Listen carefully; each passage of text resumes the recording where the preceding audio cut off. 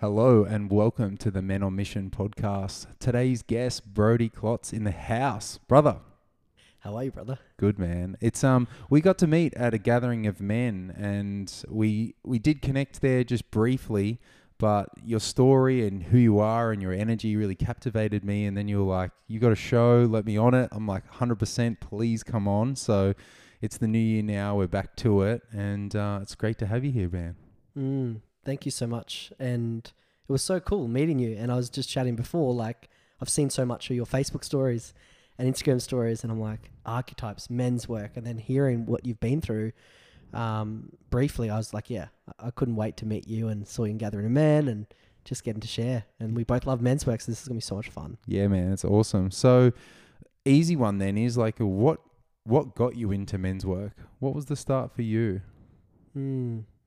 So I remember I had my mentor at the time, and she was like, we're going through a lot of timeline therapy, and we're going through a lot of just things coming up with my dad. And I was really scared of violence. There was like this one men's retreat, I think held by the Brotherhood, and they were like, oh, we're going to do some boxing, and I was like, no. And Ree, my mentor at the time, she's like, go to men's group at Nerang, 7:00. The person that looked like my dad with tattoos was Danny. And the funny enough, I've told this story on Prac when we had the funeral to say goodbye to Danny DeBarley. It sounded like a funeral, everyone saying congratulations, goodbye. Yeah. And yeah, the deep work that I did was when my mentor was like, you know, I'm out of integrity. I'm struggling with XYZ. So about 2 years ago, I went to the men's group, really wanted to figure out like why I did what I did with my dad, why he was, and making sure that I don't follow that same path as much as he did out of love, really. So about 2 years ago, I started the Mankind Project, just coming consistently, getting the support. And that was probably the first time that I've been held accountable with men. Yeah. And in the with love. With love. Yeah. Without a challenge, right? Yeah. And what was that like for you? What did that create for your life? It creates certainty and clarity. Because being held accountable and not aggressive, which is out of love, it was like, wow, men can hold space for you. Men can love you.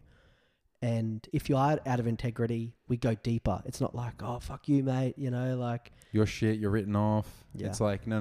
Why? Let's get curious about it. Let's hold you to it, but also let's make difference. Let's make a change, you know?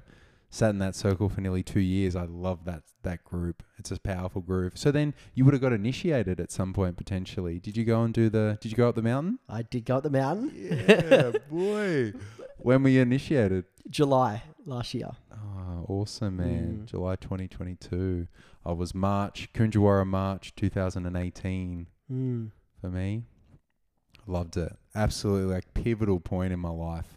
You know, as the listeners know, Rites of Passage is very dear to my heart, and that work, and not only doing something so deep like that, but also the follow-up, being able to be a part of something every week, and what that creates, I think, is just super powerful. Super powerful. So, yeah. And so you started sitting in group, got initiated. Was it a period of time of group first and then doing the initiation? Because the way I started was I actually just went to the weekend and didn't even know there was a circle every week. And so I saw men that were actually a part of the group that hadn't even been to the mountain. I was like, what? So how was that for you?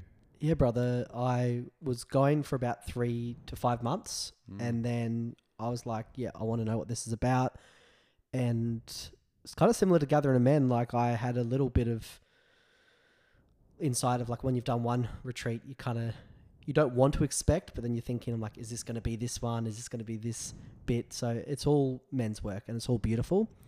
So for me, yeah, it was consistently for about 6 months, and they were like, yep, this is the next call. And same experience that I had was I had to, like, in my point of life in July, I still remember what was happening in my life. And then rocking up to that, I remember them saying, like, will you be okay with us calling you forward if you're not playing full out? And I've been playing full out ever since, like just in life. So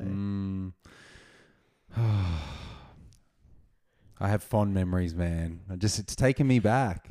And for me, what was so profound was that the actual second training, what people might not know with the MKP, Mankind Project, is you pay for your initiation and you go and do your 3 days, and then you have access to iGroup. But there's also the pit training after. And I just found pit training, because I was already open and sort of already primed for it, stepping into that 2-day container a couple of months after, or a couple of weeks after, was just super powerful. Like, we got to work straight away. It felt like a week when I was at the pit training. So how was pit for you?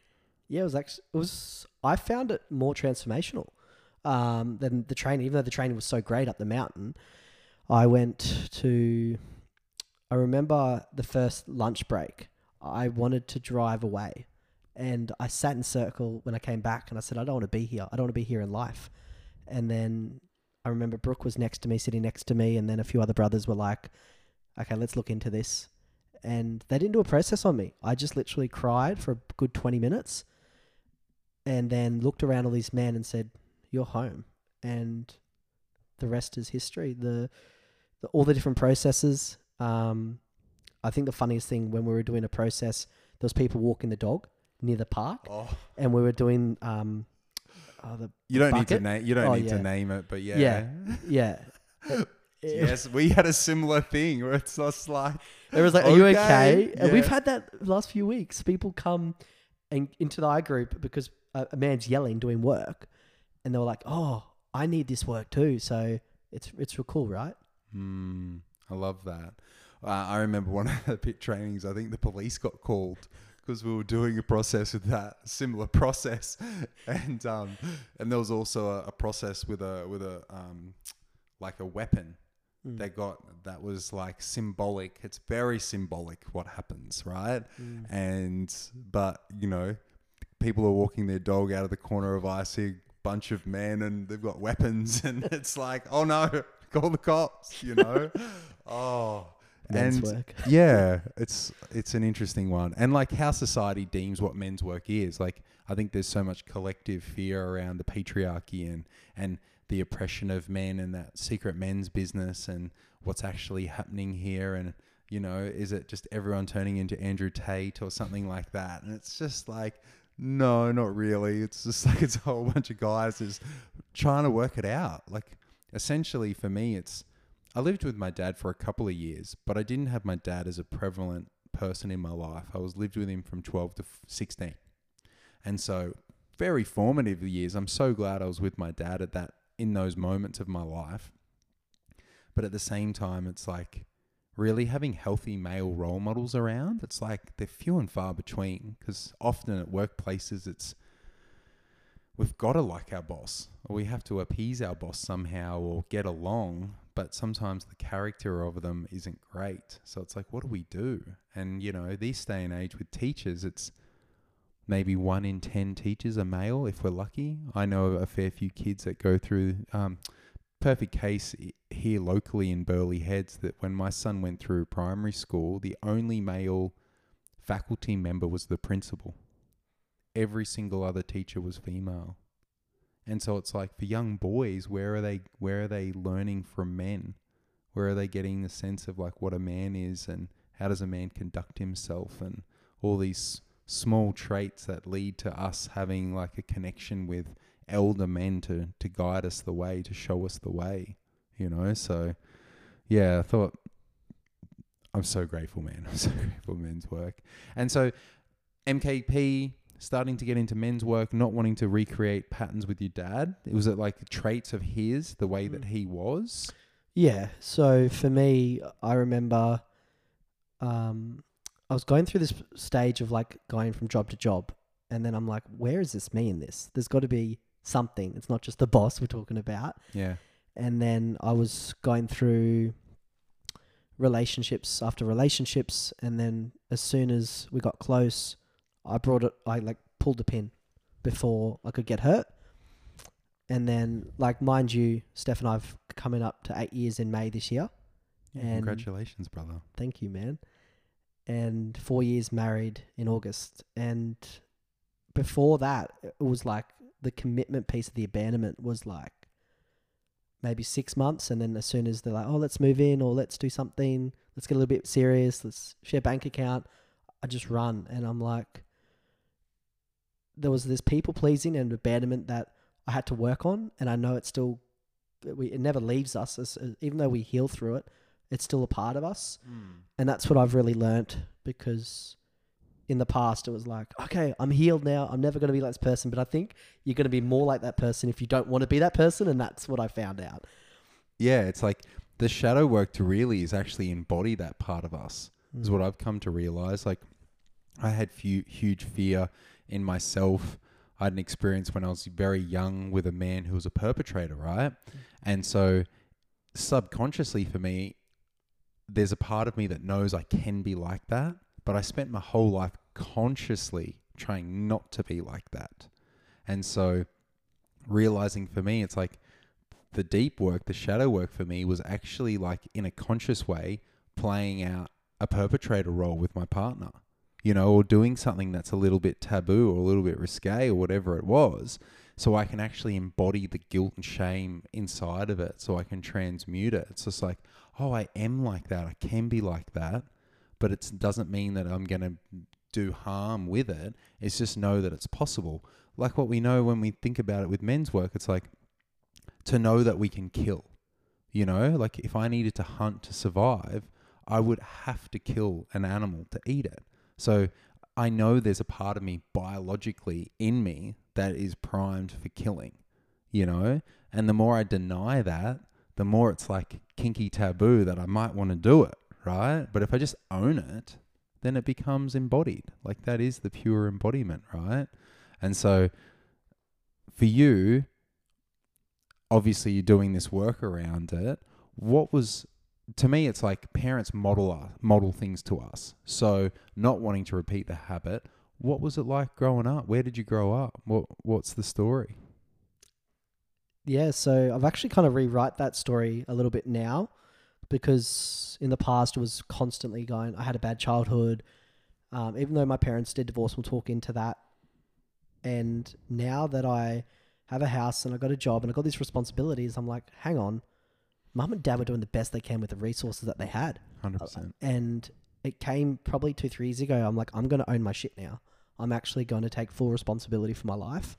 And for me, growing up, I went to a private school in Brisbane.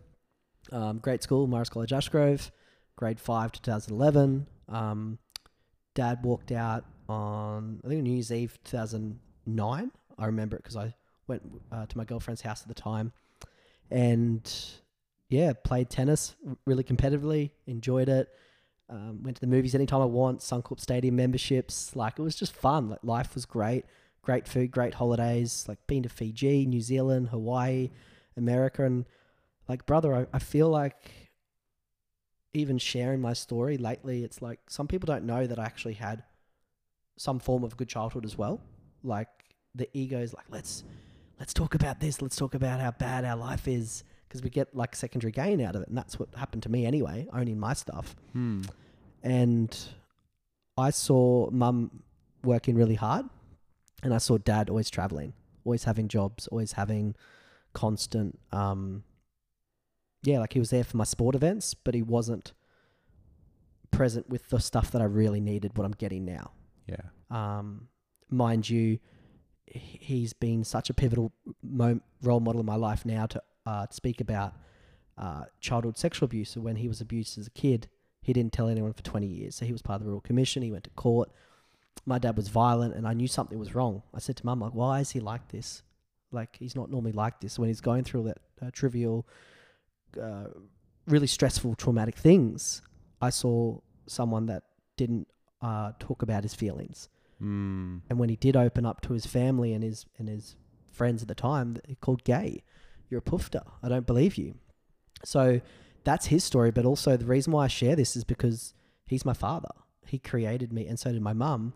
And I found that I saw all priests are pedophiles. I had those beliefs early on. which I don't believe that anymore. Like I went to Christians school, I went to church. I was actually going to Net Ministry Australia. They go around Australia talking about the good news of Jesus and God and all that. And it plays a part in my life, and I still enjoy the concepts of the Bible because it's quite epic storytelling. Exactly. And like that's how we learn and share the story. Like the storytellers share the tales of, you know, times ago and times forgotten. It's how we learn, is through story. It's not through, you know, what school tries to teach us now, which is like repetitive learning. It's yeah, we learn in an embodied way through story, through the feeling, through the felt sense. So yeah, get you on that one. I agree, and I fucking love reading, so I've definitely flipped through those pages. Yeah, and so when Mum and Dad, you know, we had good houses. I remember beautiful homes in Kenmore, beautiful homes in Ashgrove, playing by the pool.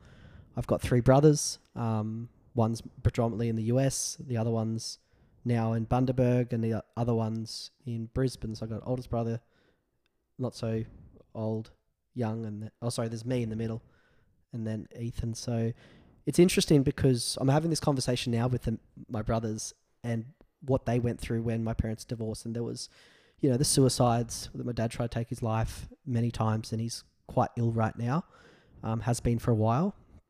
And I'm just asking them, like, how are they coping? Because now that I, you know, went to the counselling, psychology, men's work, getting mentors, sharing my story in podcasts, I'm like, Damon went to overseas and started up his company and interviewed people like Simon Sinek, Gary Vee's HR manager, like incredible thought leaders, right? Started up Soften the F Up Corporation. My brother's soon to be psychologist. My other brother's an actor. I'm, you know, I don't know what I am now. Like I had this question yesterday. They were like, who are you? I'm like, oh, fuck, I'm Brody. And I change my job every 2 years. So let's chat then. Yeah, exactly. Oh, man. The time of like being a something for your whole life, that's so long ago. You know, if the world is infinitely expanding and infinitely getting more complex, our careers are 5 years these days. To be honest, usually we change every 5 years, where it used to be 30, but it's just like the pace in which we can learn. It's like even uni, by the time you finish the degree, is it even relevant? Like in all aspects, you know, the way that technology and information is being passed and learnt, even this conversation, you know, it's just podcasting and all of it.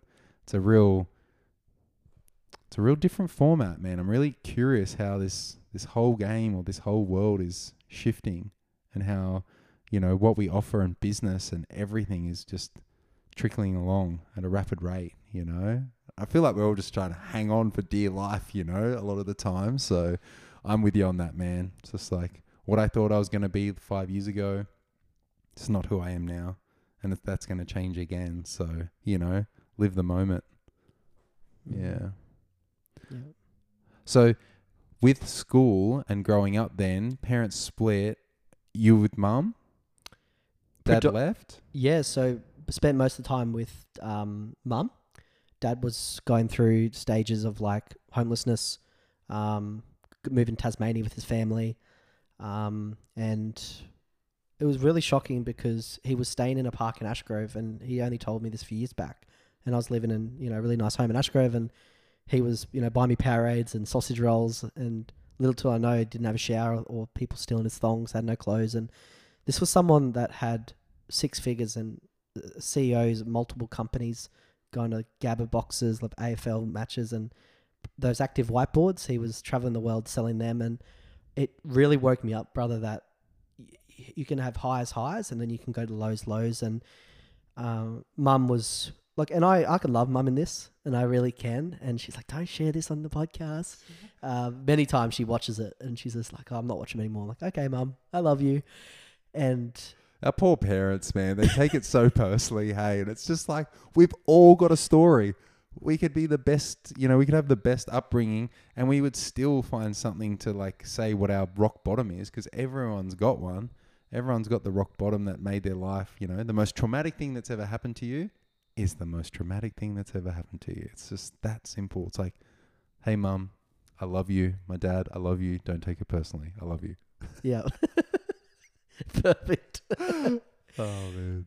So yeah, I spent most time with my mum, and then we had fortnights. So I'd go to Dad's house, and then back to mum's, and it was He was interesting. living in a park. Did he ever tell you more about that? Did you say he was living in a park? Yeah, park bench near Gap in the Gap Ashgrove area, and they would come to the footy match like nothing ever happened.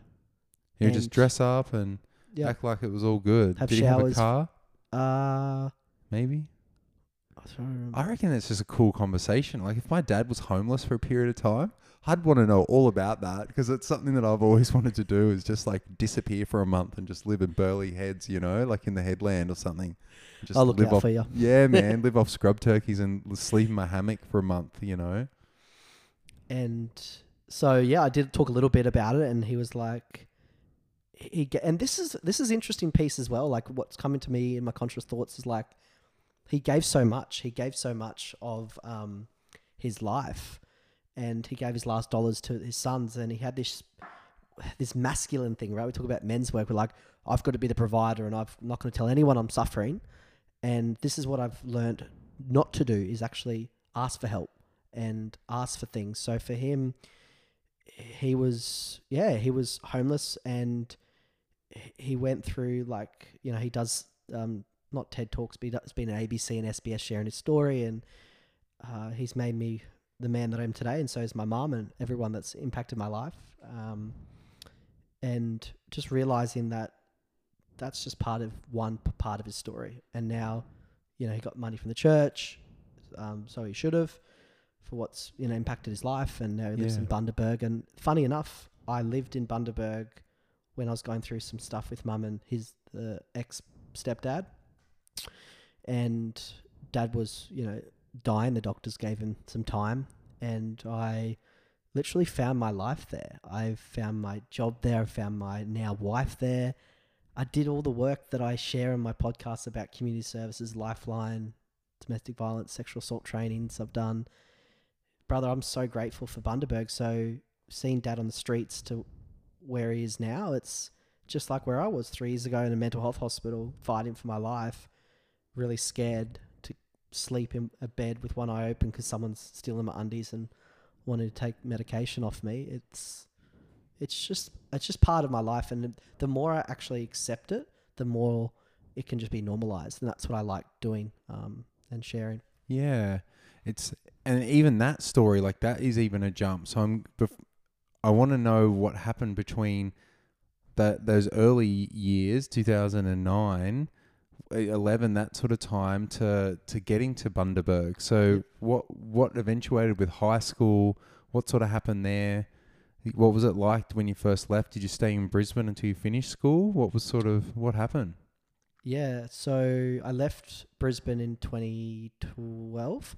I went to Emerald, and Mum and Dad were still sorting out the custody things of the house and all the things. And then I went to some family home. They looked after me for 2 months, and I think that's actually a really pivotal piece in my life that sometimes I forget.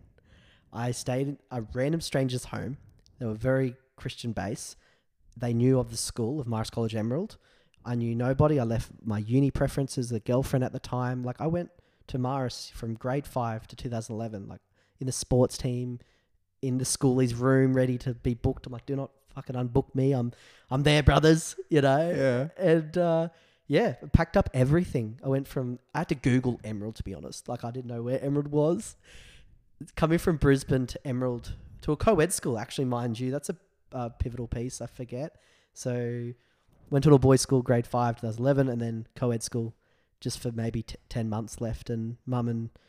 Which grade was that? Grade 12, to finish off in Emerald. Yeah. So very beautiful people. It's when I found the relationship with God, and going to church and going to, like, it's like men's group, but with a guitar and talking about Jesus. So I did that stuff, and now I did my men's work. Oh, that's very classic, man. Yeah. Yeah. So I reflect on it, and I'm grateful for it because, yeah, Mum was doing the best she can, and she came probably 4 months after, and then Mum and the stepdad found a place, and then I stayed in Emerald for about 2 years. Mm-hmm. So I left Emerald in 2014 to go to Bundaberg. Yeah, right. And so did you go to, like, who did you go to Bundaberg with? Was it something that you just went on your own? You're like, I'm just going to go and just make something of it?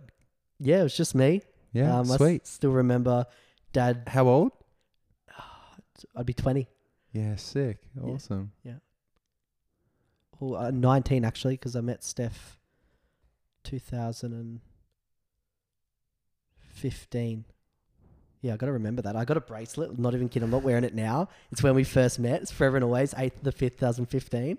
So I'm like, that's a good thing to wear it in podcasts if people ask that question. Yeah, totally. So Emerald, Bundy, making something of it. Like, what did you go for? What was the inspiration? Did you just feel like Emerald's obviously like not a forever place? Yeah, for me, I remember working full time in the deli. I had an opportunity to do the Royal Australian Navy, so I went down to Townsville for the applications. I was the best dressed, but then when they did the psychological test, I was not the best outcome. It's a bit of a laugh. It's still part of my story, right? So I just wanted more. So I was going through relationships. I had a girlfriend at the time, probably my first real girlfriend, really. And I was a bit cut up after a year and a half. She didn't take me to formal. Formal, such a trigger word. Yeah, man. I remember mine. Yeah. And my stepdad was quite rude and quite abrupt to my dad, and it was always try to put his values and beliefs in of what was going on. And I knew Mum was struggling mentally. I just didn't know what that was. And she was still in Emerald when you left to go to Bundy? Is that what you mean? Yeah.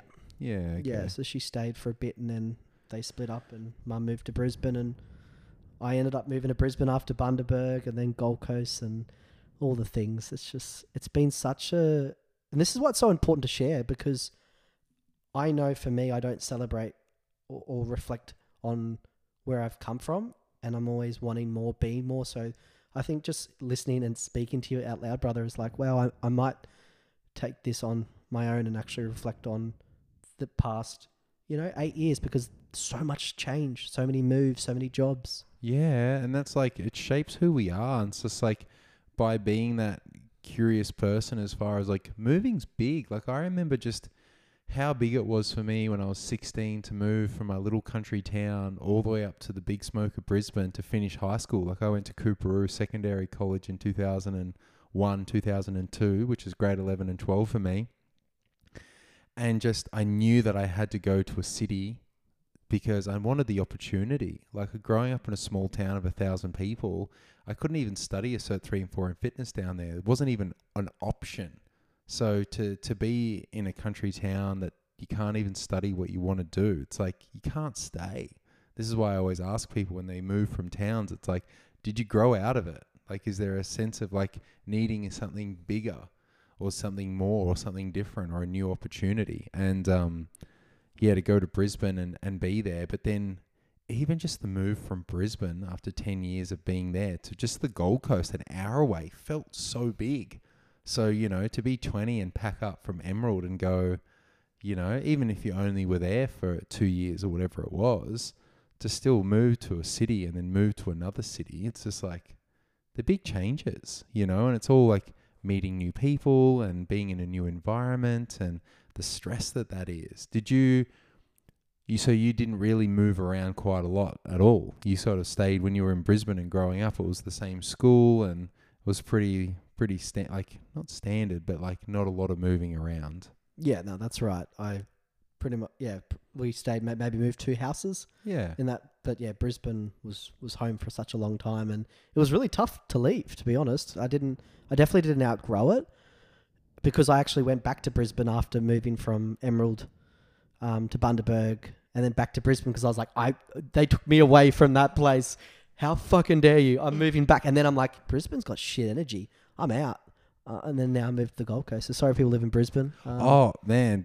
My listeners know how I feel about Brisbane. I did 10 years there and I'm well and truly done. Like, it was just always the feeling. And now I'm spending a lot of time on the Sunshine Coast and it's the same feeling of driving towards Brisbane to go home after being at either of the coasts, Gold Coast or the Sunshine Coast. It always felt like I was going the wrong way. And I had to listen to that energy, and when my son Balin turned 5 and we were going to decide which school he was going to go to. It was like, if we don't move now, we're going to end up staying in Brisbane, you know? And I was just like, I want to be close to the beach. Like, I got to get back to the beach. And I am so glad that we did. And the Gold Coast, I've been here for nearly 12 years now. And I love it, but I just love the water. I just got to be close. And so what did you find about the Gold Coast? What sort of allured you and drew you in? What was it for you? Just remembering why I came was like when I was in network marketing, I was with Juice Plus. Oh, yeah. So all the bibs and bubs, my little brother calls it, are you in the bibs and bubs? So it's like the good chat he throws. They're all on the Gold Coast, and I'm like, everyone's got this laptop lifestyle, everyone earning money and, you know, working a few days a week. I'm like, I want that. Yeah. And then I got here, I'm like, that's a lot of hard work. It is. I actually, funny enough, I did social work, and then I found out I was social, but you had to do the work. So for me, man, I went 1 year in and I was like, I'm happy with my diplomas, and now I've done 7 years and I'm out. So for me, Gold Coast was the beach. Same with me. The beach just makes me calm, and just going in there and just whatever is going on for me, it just goes under. Or I do it like a primal scream. I've been doing that lately. Just going under the water, just going, ah. So that's been really fun. And funny enough, now I live in the mountain with my beautiful wife, and we got access to the beautiful waterfalls and all the tracks. So Gold Coast is just beautiful. It's got energy. It's got so much. I think I know for me, where I've lived in all the places I've lived, Gold Coast is very spiritually connected. I think so too, hey? It's one of those, it's condensed, that's for sure. After spending time now on the Sunshine Coast and realizing that everywhere is half an hour, I do appreciate the Gold Coast for being so condensed in this way. But at the same time, mountains, waterfalls, nature, you know, the bush, the beach, you know, Byron's an hour away, Brisbane's an hour away. To me, it's always been this nice balance between spiritual but also business. Like Brisbane feels like all business and not much spiritual, and then Byron is way too woo for me. Like, you know, there's only so many butt plugs you can put in at one time. So for me, it's like I've got to have this balance in between this area. And I wonder too then if that's a bit like the Sunshine Coast. I get a sense of Sunshine Coast being a little bit more maybe like Byron, but I feel like it has pockets of business in it as well. So I'm curious about the world at the moment and what's possible, you know. So yours is stay on the coast. Is that Tamborine that you mean by the mountain? Lower Beachmont. So yeah, awesome. The universe gave us some really big things when we bought the house in October last year. Been there for a year, so I'm so out of it. So was it? Maybe we bought in 2021. Maybe we did. Maybe it's 2023 now. So would have been over a year. You probably didn't buy it a couple of months ago. Yep, my maths never a strong point. That's right. I could talk about what I did maths and English because that's a bit of a laugh. But no, so yeah, for me, it's home for me. And when I say the universe tested me, we had the roads fall off the mountain, like the whole access.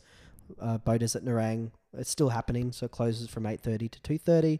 So it kicks me into gear to get up, so the road doesn't close on me and I have to go to Canungra Way. So just from geographical sense, Nerang is 15 minutes. Yeah. And I would have to travel an hour from my house to get to Nerang if I miss the road time slot. So I'm grateful that they're working on it very quickly because Springbrook's going to be probably another 2 years. Yeah, I know. Every time I forget, because I ride a motorbike, right? And so I chuck Charlotte on the back, go for a ride, and then I'm like, that's right, it's shut. And I've done it twice, and I'm just like, I've got to stop doing that. I really have to stop doing that. But I fucking love it. So we end up going all the way around the back through Hinds Dam and up the spine, up the back to get to Springbrook that way, which is out of control, long way around. So, but where you are is beautiful. Lower Beachfront is beautiful. I mean, all of that part of the Gold Coast is amazing. So, study then. So, did a little bit of study in Emerald before you went to Bundy, or you just went straight to Bundy and then studied? Like, where did you do majority of like after school education? Yeah, Bundaberg was where I studied. So I finished year 12 in Emerald, and then I didn't study anything in Emerald for 2 years. I was just enjoying the Emerald nightlife of dragging in a RAV4. The local police going, look, I don't want you dying in this area. Can you die on the other street? And that's what he said. I'm like, I wanted to be like you. Funny enough, that main cop was actually the girl that I might have not took on a second date. Maybe that's why he's a little bit angry. So I found that out. That was funny. And just, hanging out with sleeping, drinking, working at Woolies. Honestly, thinking about it now, like, those are the good times. Oh, yeah, man. Those are the good times I actually don't reflect on too much. It's like, now I'm grateful for my wife. I'm grateful for the mortgage. I'm grateful for all the business adventures and men's connections that I get to do, and I love it. But if I didn't go through that, I wouldn't have gone, oh, what if? So Emerald was a lot of fun, and then Bundaberg was when I decided that I wanted to help people, because that's when I went to Bundaberg. Back to that question with Dad, I saw my dad really ill and no one had capacity to pack up and support him, so I did. Yeah, right. And so he was in Emerald, is that what you mean? Or is he somewhere else? He was living in Bundaberg. Oh, sorry, Bundy. So with that, when you started to study, what was it? Like, what was your avenue in?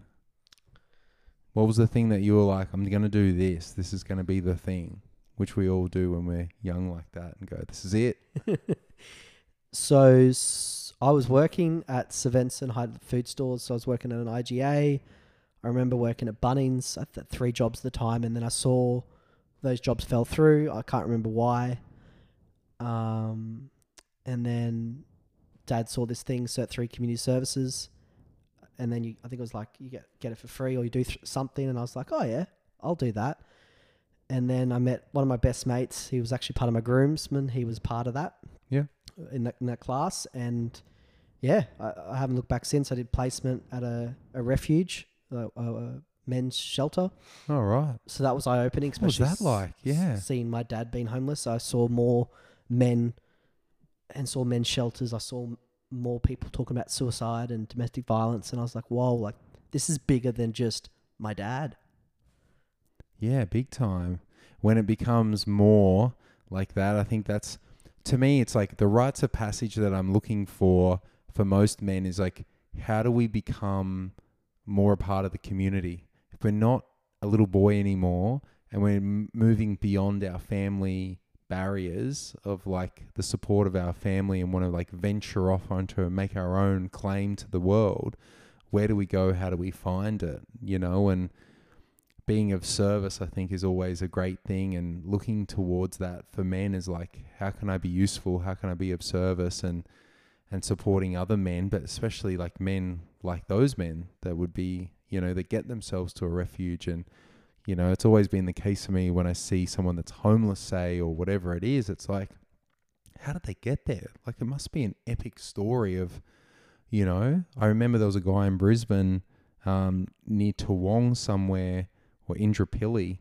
He was a homeless guy, and he used to be like a millionaire. And then I think something happened and he basically lost his marbles, you know, and he doesn't actually know who he is, but he has no care. It's kind of like, I think everything kind of got swept out from underneath him, and then he kind of slipped through the cracks. And once you don't have a home, it's like, how do you get a job? You know, how do you get back into the system, you know? So I'm always curious about, you know, how these men get there. You know, and I just wonder what that was like for you, seeing that at a young age, and because of your dad as well.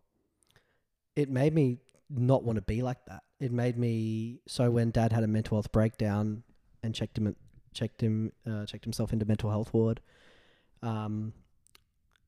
he was like, he lost his job, he lost his house, he lost everything, and that's when he felt the thoughts of suicide and tried to take his life, attempt to take his life.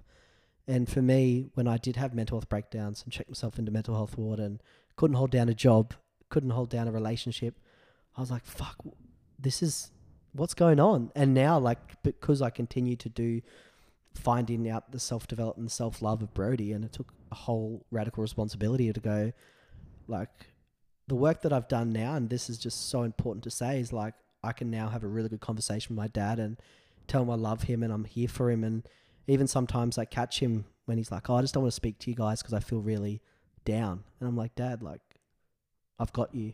And when he's having a seizure, because he's got Parkinson, MS, and epilepsy, so he's in a full wheelchair, needs full 24/7 care. Yeah.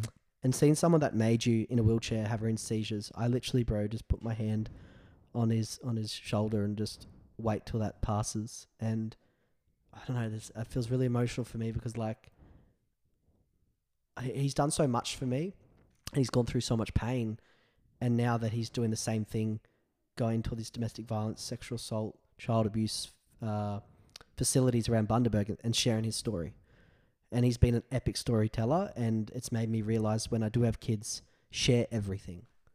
Like, have dinner conversations and share all the fun things, but also not the joy things. Because what I saw that made me realize, even my relationship, even 5 months ago, mate, I was at Xavier Rudd, and I remember it vividly. I went to Byron Bay, I went to the concert, and Steph, we talk about labels, but this is a part of the human design. So let's just do it. Yeah. I'm a manifesting generator. Steph's an emotional generator. She's not supposed to make decisions when she's heightened or upset. And I knew that. Maybe I was pressing on like, oh, it's just the house and this mortgage and the job. And I think we need to see other people. And then Steph's like, yeah, I don't think we come back from that. So I'll explain more in detail in the coming questions. And, you know, I wasn't a safe man. I did cheat on her. I did some things that I do regret, that I've, you know, self-actualized and apologized to myself, apologized to Steph. But yeah, Steph went to the car, had a full breakdown, and I made the choice to go to the concert anyway and have a good dance. But every time Xavier Rudd comes on, I fucking cry because I wanted Steph there. Because Xavier Rudd, the song Spirit Bird, that's our song after that DMT breathwork in Prac. And now it's a different meaning. I'm trying to re-anchor that to another song. So when I hear it, I'm like, I could be driving up the mountain, Spirit Bird, oh my God, no. Yeah, I had it too. I had it from the mountain as well. Like, I had it from my initiation when they played it for that. And yeah, powerful song. Yeah. Powerful song. Going back to that question, I'm like, you're talking about like parents and things. I wanted to make sure that I didn't embody what mum and dad did. Yeah. So for me, I still catch myself and my parents going, oh, you're having Christmas together for the first time.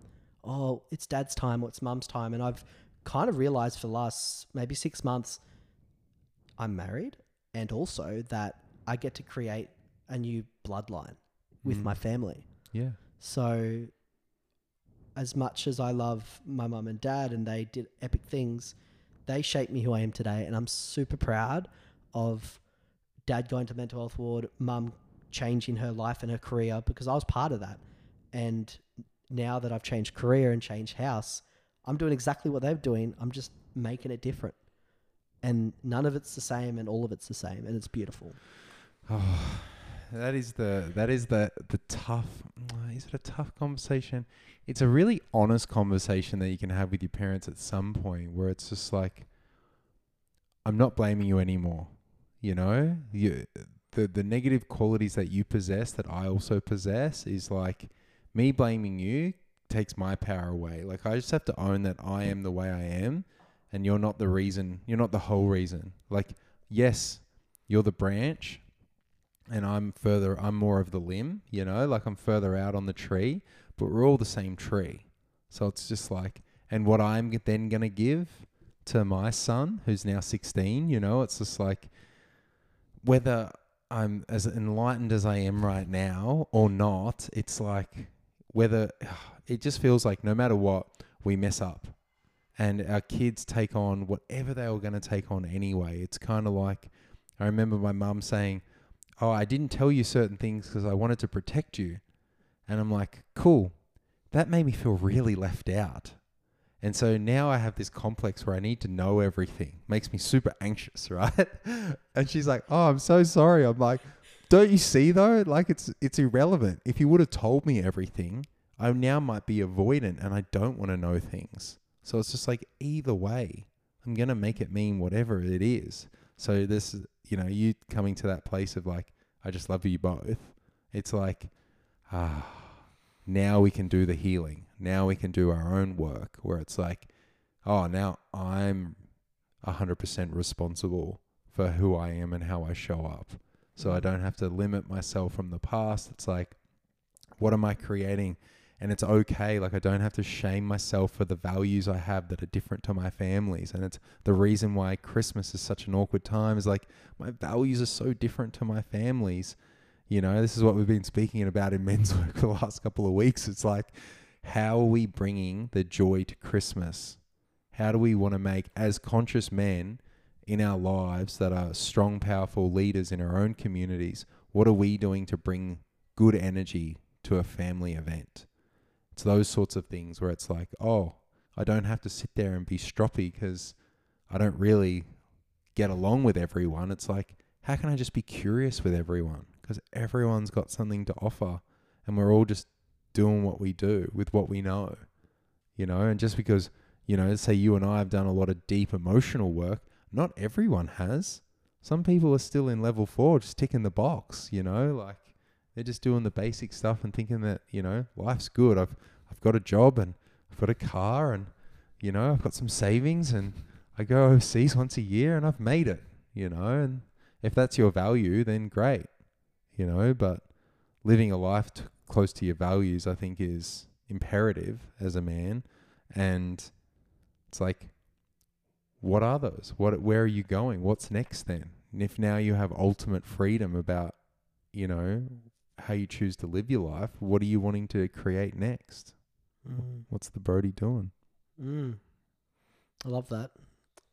And I just want to touch on as well, like I love when I first followed you on Facebook and just your archetypes and just all the things, what really spoke to me, and I hear it, and I'm just like, that's what he said, curious and archetypes. It's just like those two things you keep bringing up. It's just like, it's what attracted me to like connect with you more. So I just wanted to mention that before I forget in my brain. So I just want to honor you and just how you, with your language, you just want to be curious. So that's really cool. Yeah, curiously engaged. Yeah. Well, that was my NLP training, was Landmark. I did Landmark years ago. So I did it in 2006 when I found out I was going to be a dad at 21. So I was like, geez, what am I going to do? I've never changed a nappy. I know nothing. And then one of the courses that we did was just like, how can you be curiously engaged? And I'm just a learner, deep learner anyway. So I'm always curious about, why is that? If you're like that, why are you like that? Do you even know? Or am I going to figure it out and help you figure it out? And then with my study, it's the somatic psychotherapy. It's like, how can you be in loving presence with another? So find something that you love about that person and hold that energy with them while you both engage with each other. Beautiful. And so for that, it's the same thing. It's like the curiosity is there. It's actually how you create enchantment with your partner. It's like, how can you just... And I find that curiosity is more masculine, and it's like, how can you see the, what's the better word? Fascination. How can you be fascinated by your woman? Because curious is like trying to figure it out, whereas fascination is just the fantasy of them, the allure, the bliss of them.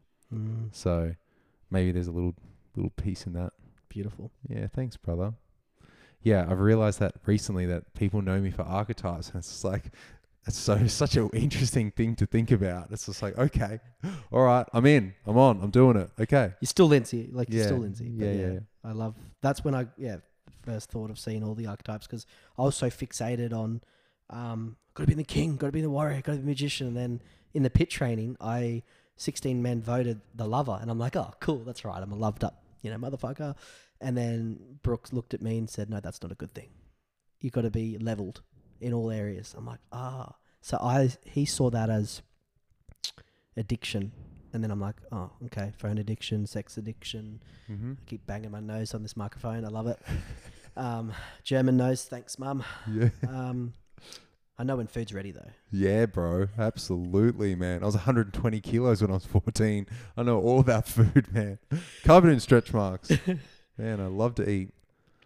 Yeah, but that addicted lover, that's the I guess the inflated lover archetype is like the more I want more food, more this, more pleasure, more everything, and then where it can cause, obviously the suffering in ourselves and suffering in others, and like,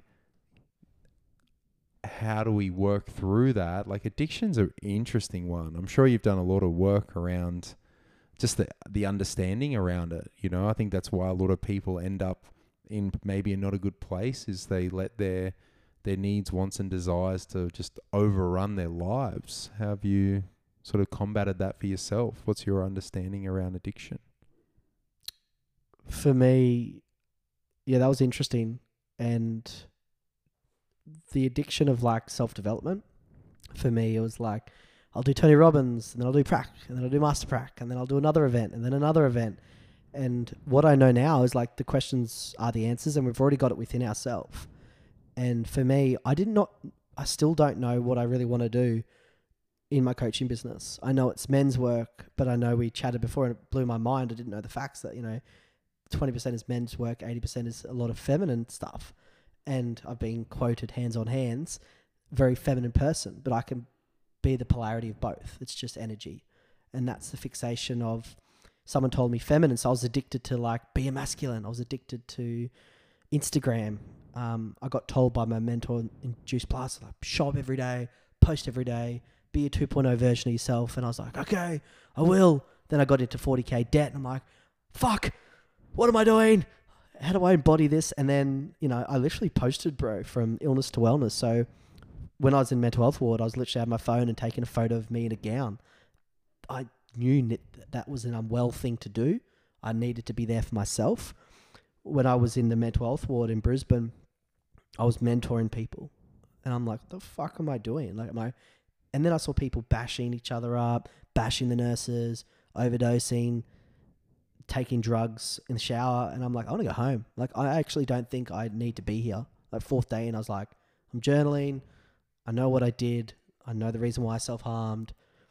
So the addiction for me was just what's present for me, brother, is self-development, which is great also. And I found I'm working on that, of just the actual embodiment piece and trusting myself and not saying yes straight away, like actually figuring out, is this for me? And asking around if people have done this work or been with that facilitator. And phone's a big one. Instagram, I've been wary of this year of checking how many hours I've been on my phone. And I think last year, I don't know if you know this or it's present in your life with men's work, but a lot of people share about pornography or porn addiction.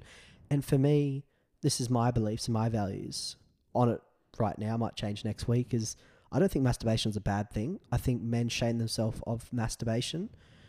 I think for me, I looked at porn and I'm like, fuck, I need a bigger dick. Fuck, I need to have better sex positions with my woman. But it's like, I can understand now with the shamanic like things people have told me in the MKP. It's like when you feel like you need to masturbate or have sex, like use that energy as your life force. Wait to Superior Man, embodying that book, that was cool. And for me, it was so much shame and guilt, right? And I'm so proud that I sat in your circle with the Gather Men process, and you saw a lot of me, all of me sharing from my heart. And it's realizing that I'm okay with accepting that was the past, and it's still part of me. So personal development, porn addiction, and also I got into a bit of debt. So when I was working as a support worker, I think I was on $40 an hour in Bundaberg, thinking I made it. God, I laugh at that now. Yeah, it's all the growth and process though, right? Like to come back to that though, I think just being, for me, I don't use pornography. It was something that was happened later in life where it was like on a screen. For me, it was in booklets or, Penthouse, trying to steal it, like putting it in the newspaper and buying the newspaper for 80 cents and having the Penthouse stashed into the actual newspaper itself. Whatever it was to try and get you know, that sort of material as a kid out of curiosity because it's hard to access, especially in a small town. It's not like there's thousands of kids bringing it to school or whatever. But it was like imagination and self-pleasure. And, you know, I think, you know, the talk or discussion that I try and bring awareness to for men's work is the difference between self-pleasure, masturbation, but also that watching porn and masturbating are two different things. So for some men, it's like they might not self-pleasure or masturbate without porn. And that's when I feel like it becomes the addiction. It's like I always encourage men. It's like, when was the last time you self-pleasured without your cock? So it's like, you know, if anyone's been in a situation where they've been with their partner or a woman and noticing the actions that are taken around, you know, women and what they do, it's like men's version, just because to me it's like our energy, our body is a antenna. Our whole body is an antenna, but our cock is super sensitive for pleasure. You know, it's very isolated. It's like, if you understand the anatomy of a clitoris, it's massive. It's not just that little pea that you can never find. It's actually, it has like fingers running off it. There's like 4 of them. And to me, it's like, I don't know how exact this is, but I dare say that the entire clitoris, when you're born, when you're developing as a male or a female, as a male, basically the whole thing is the cock, you know? So like, as far as pleasure and ease of pleasure, we got it made. We got it good. It's right there. It's on the outside, and you just like touch any of that thing and it's going to be pretty good. You can't go too wrong. Whereas with a woman, it's full Rubik's Cube every time. Every time is different. It's a very emotional. It's very different. It's not as easy to see. It's not as easy to find. It's not as easy to understand. It's not as straightforward. It's dissipated as far as the intensity of pleasure. A woman, from what I can understand, the peak experience of orgasm for men is actually more intense than a woman's, but a woman's ability to experience pleasure for a more sustained time or more fullness throughout her entire body is bigger and greater than a man's. So I'm curious to know if anyone's listening to this and wants to know more or knows more and wants to roast me, please, I'd love to learn more. I'd love to have you on the show and ask way more questions. But I've read a lot. Read a lot of books by Wednesday Martin, vagina books, Untrue, just anything around females, anatomy, sex, pleasure, whatever it is. Because it's like, I'm a student of the game, motherfucker. I want to know. Like, I want to be a great lover. And I think so often it's like, I think for a lot of men it's, oh, well, masturbation is shameful as well and I need to hide it, you know, and knowing that you're speaking about religion and it's like, oh, well, maybe religion creates it to be I shouldn't, or it's taboo, or all these things. So it's like, I can understand that anything that we try and hide, deny, and repress, it comes out as the opposite or as in shadow. So it's like us even talking about this. Like, this is the first time we sit down and chatted, and now we're talking about self-pleasure practice, right? And so to me, it's like nothing is off the table, because the more that we can speak to this, the more we normalize it, that men can go, fuck, I've actually never self-pleasured without my cock. I don't even know what that is. I wouldn't even know what that means. Like, what does he actually mean? You know? So it's like, oh, how can you bring more pleasure to your entire body? So how can you do that when you're making love with your partner or whatever it is? It's like, there's a lie that we've been given as well about guys should have hard cocks when we're having sex. It's like, no one knows about soft penetration. So the very thing that we're so afraid of having, which is erectile dysfunction, is actually the thing that can bring the most amount of pleasure to your woman. It's like, you know, and we believe the lie that we should be a certain way. We should have a fucking 20-inch cock. Who knows, you know? And then all these things and know these repertoires and just be like a, you know, a jackhammer for hours. It's like, have we even asked women what they actually enjoy? Because I don't think it's that at all. You know, if we really went into it. On a tangent right now, I totally get this, but it's a part for me where I'm like, men's work and talking about sex. We even had this discussion last night in my men's group. So I run my in-persons every Monday night. And yeah, this discussion came up around self-pleasure, pleasure with our partner, intimacy, all that sort of stuff. And I feel like even with a group that's been sitting together for 2 years, we're still even not that timid about it, but it's a discussion worth having, because I tell you now, money, sex, relationship, career, those sorts of things, they're important to men. We want to know. And for most men, we want to think that we're the best lover that our partner's had, but we also barely learn anything about it. And if we're going to porn to learn, we're learning in the wrong place.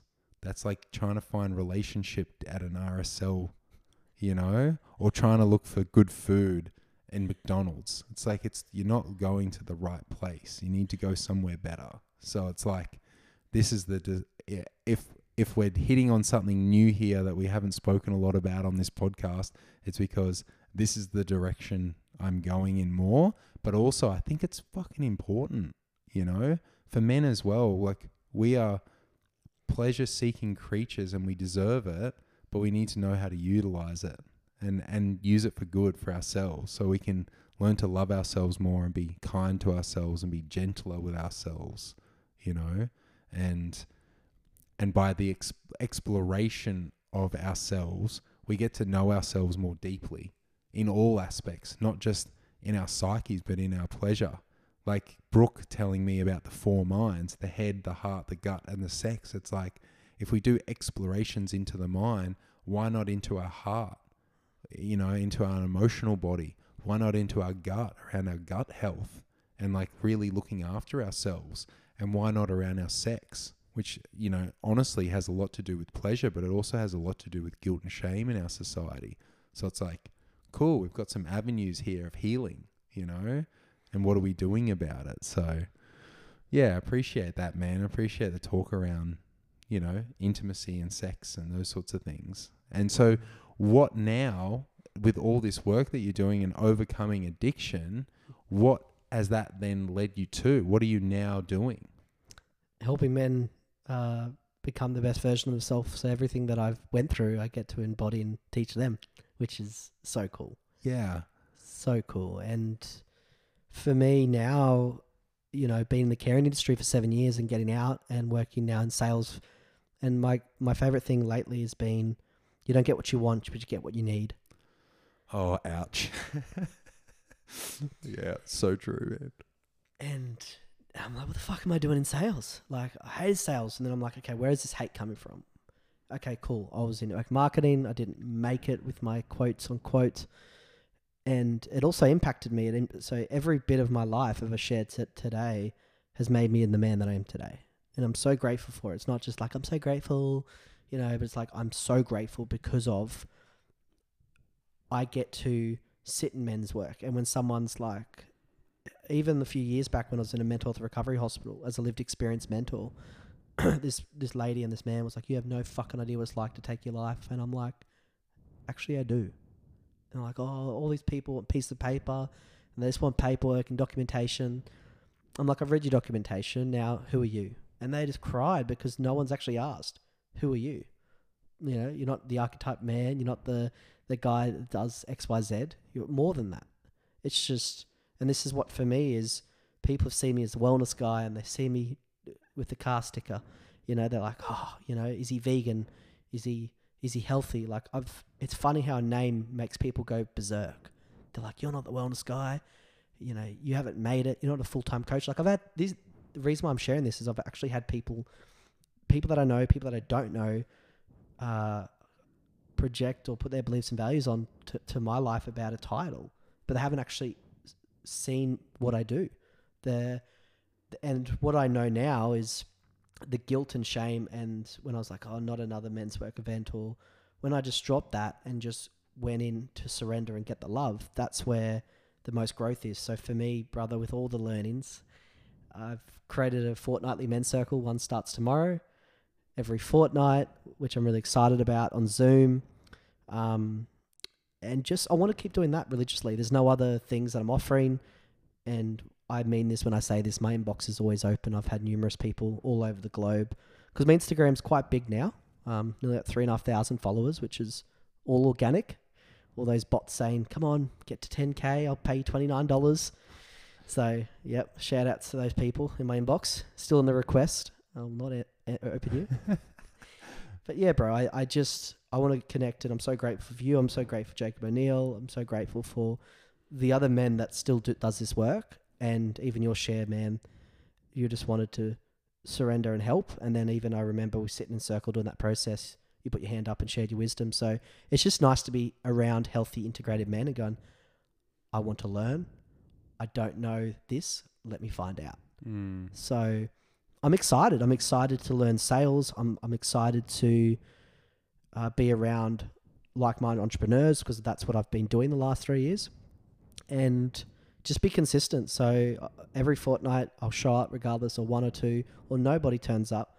I'm going to show up first, because for me, I know this has been a pattern of mine of like starting something and then going, oh, fuck, it's too hard. Or I'll go to the next thing and the next thing. And I've realized there's been a lack of self-worth and self-belief, because let's face it, everyone's selling 6-week breakthroughs I see on Instagram. Everyone's a mindset coach or a transformational coach. And that's good. And I love people doing great work.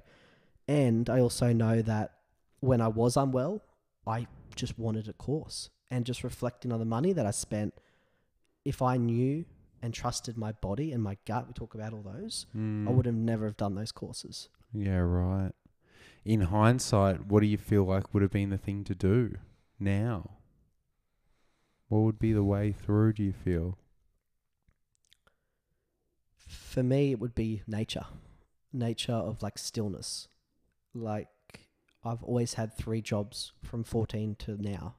Always, doesn't matter how much money I got paid, I was always going for the next job. And then I realized I wasn't present at home, and I had things at home, and Steph was like, I want you home. Like, it's all good having money in the bank account, but I don't see you. I don't want that life. And that's, for me, Steph's like, cool, you're doing this more development, and we've got a joint bank account. We're very open, and it's like, it's time to actually come together. So for us, we're doing the courses together, but what I knew now, I would have done more breath work. I would have done more free events, more free circles, low ticket top cost when I was at that capacity financially. So I guess if anyone's out there wanting to start work, like, be really curious, like you said, and I think that's a word I'm definitely going to more embody, is be curious of why you do things. And if you heal things within yourself, your dad, your mum, I think the things that you're looking for in a course, it will probably clear up in yourself if you surrender, self-pleasure, journal, actually sit and just be, instead of just getting that next dopamine. And I'm speaking from my lived experience. Yeah, for sure. It's definitely something that I think it's a hard one to sort of try and curb to people before they do it. It's like, no, I really want to go and do that thing. Like, it's out there, that thing that I need to fix inside of me. And I think coming from a place where I learnt it from my mate and mentor Kybor, that started the Samurai Brotherhood on the Gold Coast, it was self-improvement versus self-acceptance. And I think for so many of us, when we get in this industry of improvement, it's the realization that it's like, we actually do have everything that we need. As if we can listen to our own internal wisdom, like, yes, we can learn. We need good mentors. We need people that have come before us to do these things, to have elder men or elder women or people that are skilled in certain areas. But also, it's like, most of the things that we need and want and desire already live inside of us. If we're just patient enough and still and can tune in enough and be present enough to it. And yeah, like knowing that I too have gone to many courses and done lots of training, and especially when I was a Olympic lifting coach and an S&C coach, it was like, oh, the more I have behind me, the more legitimate I am. And you know, I've seen that change over the years as far as like some people are just like the real embodiment of something. They live it, you know. I see certain aspects of certain people and I'm just like, I don't care what qualifications they have. I can feel that they've done that work. They know it inside and out. They're living and breathing it. And like that to me is important, you know, whereas maybe earlier in my life it was being like, what's their qualifications, you know? And I feel that sometimes, especially people that live in their head want the qualifications so they know they're not being robbed, you know? But I also see that as far as people just charging exuberant amounts of money for things where it's like, yeah, my program's, you know, $100 million or whatever it is. And it's just like, why is it that much? Like, why is a psychologist this much and I'm getting charged, you know, 10 times more than that person that studied for 10 years than you did something for a couple of weekends and now you want to charge 10 times more. It's like, I get that there's the audacity and the desire to, but what about just like being a beginner, learning your stripes, you know, doing the regular thing like you're saying now? It's like,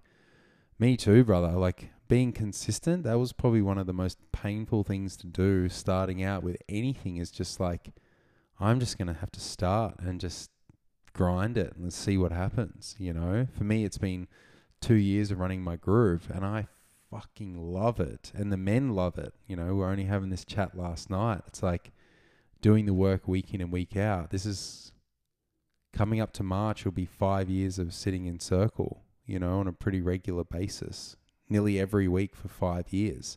And to me, that's consistency. That's work. That's showing up. Like, very different to a one-day workshop or whatever it is. So, you know, you providing a space for men to be in that on a fortnightly basis, fuck yes. You know, more of that. And, you know, people are going to resonate with your story and who you are. And I totally get, I'm not everyone's cup of tea, you know, and that's also a good thing, you know. It's just like whatever it is that has people drawn in, it's like love on them hard and give them the support that they need, and know that any man that steps into inside of a men's group or a circle is like, it's fucking vulnerable, super vulnerable. I'm feeling my emotion coming up because I had a conversation with my son yesterday about it, and he's 16 and he's like, he could really benefit.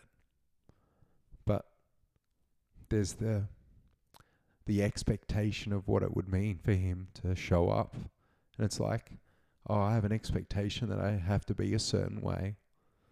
So not the case, you know, like I see that for all the men that show up to men's group and to men's circle, and it takes heart. It takes a lot of fucking heart to show up. So just honouring you in that, honouring you and for stepping up and leading that for yourself and for the men that are going to join. And how do men find out about it? Thank you, brother. Just want to say I see you, and just honouring you for doing the work. And just full of love right now. I'm just feeling this. So for people to find me, it's on Humanitix. So on my Instagram, on my Linktree. I don't think it's actually on my Linktree right now. I should probably put that on. Linktree's always the thing that we forget when we update stuff. We're like, oh, link in bio. It's not there. Yeah. It's like, fuck it, Brody. Are you consistent? I'm like, yes, I am. So just message me. The Humanitix is on. So first free sessions on tomorrow, 6 to 9. It'll probably be a 2-hour event next fortnight.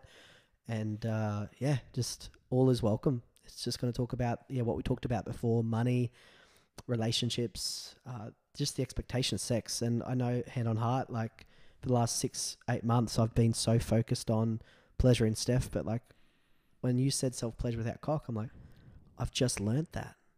And I've spoken to some friends, and look, I love my friends. Some of my friends will never talk about men's work to me, and that's okay.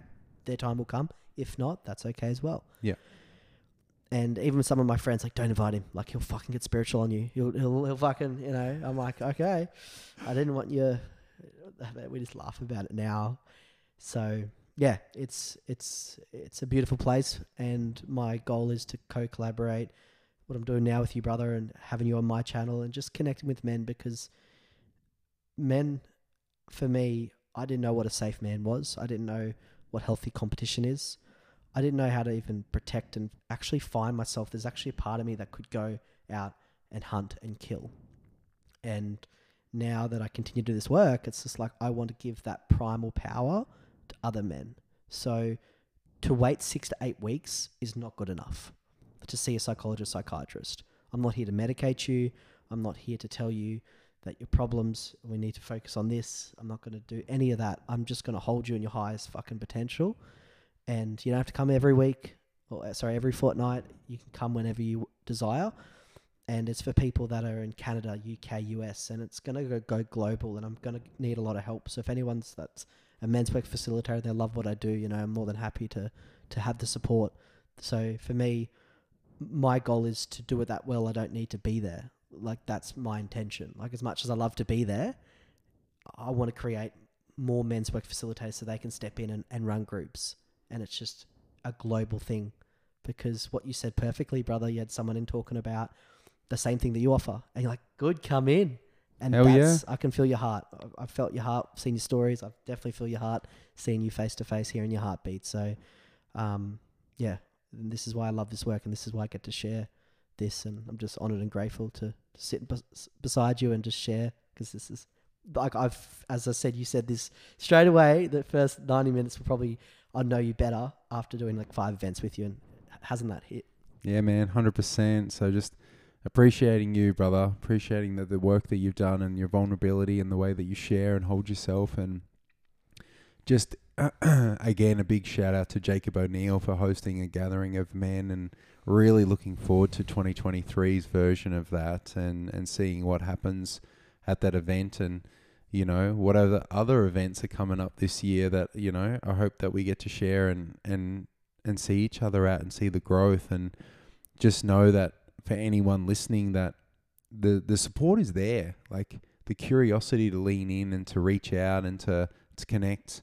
Brody said it before with his inbox always being open, and I think that invitation is there, and I would highly recommend giving him a buzz. So again, thank you so much for being on the show. Thank you for the listeners. Thank you to everyone. Appreciate you listening to my sobs and tears. It's dear to my heart, this work, and I appreciate you all. So we'll see you all again next time. Thank you. Thank you, brother.